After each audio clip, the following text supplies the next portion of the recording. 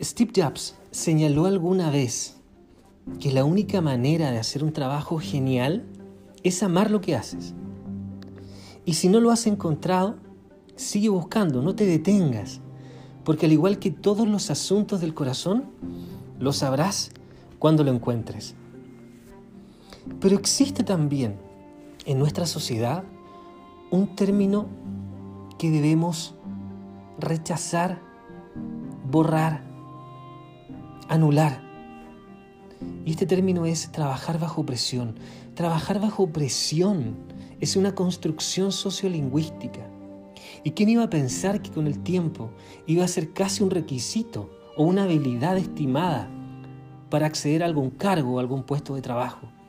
Nada más lejos de la realidad, porque la presión en sí nos comprime, la presión nos apaga y por momentos también nos destruye. Por lo tanto, el punto no es trabajar bajo presión.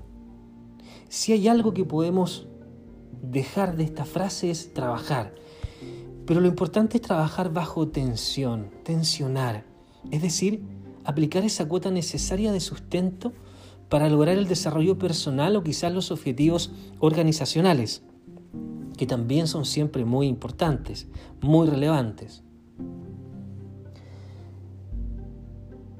Pero esta cuota de tensión debe ser aplicada en su justa medida, porque un buen líder tensiona los hilos y calibra las situaciones de su equipo para lograr resultados satisfactorios o positivos sin quemar o sin dañar a su gente. Pero, ¿qué pasa si dentro del actual contexto no siento pasión por lo que hago? Creo que es un gran porcentaje de la población o quizás un gran porcentaje de personas sentimos esto.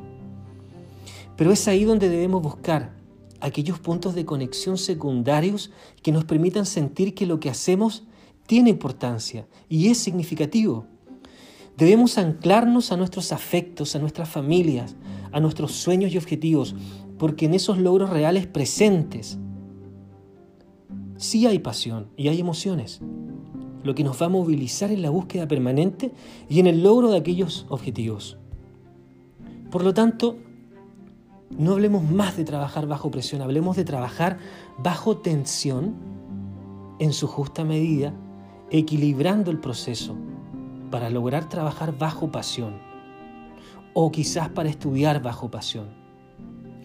Porque la pasión debe ser el motor fundamental de nuestro proceso de vida y la pasión es y será siempre el conductor de la energía a desplegar en todo. Por lo tanto, ¿estás decidido a vivir y trabajar bajo pasión? Si es así, cambiemos el paradigma.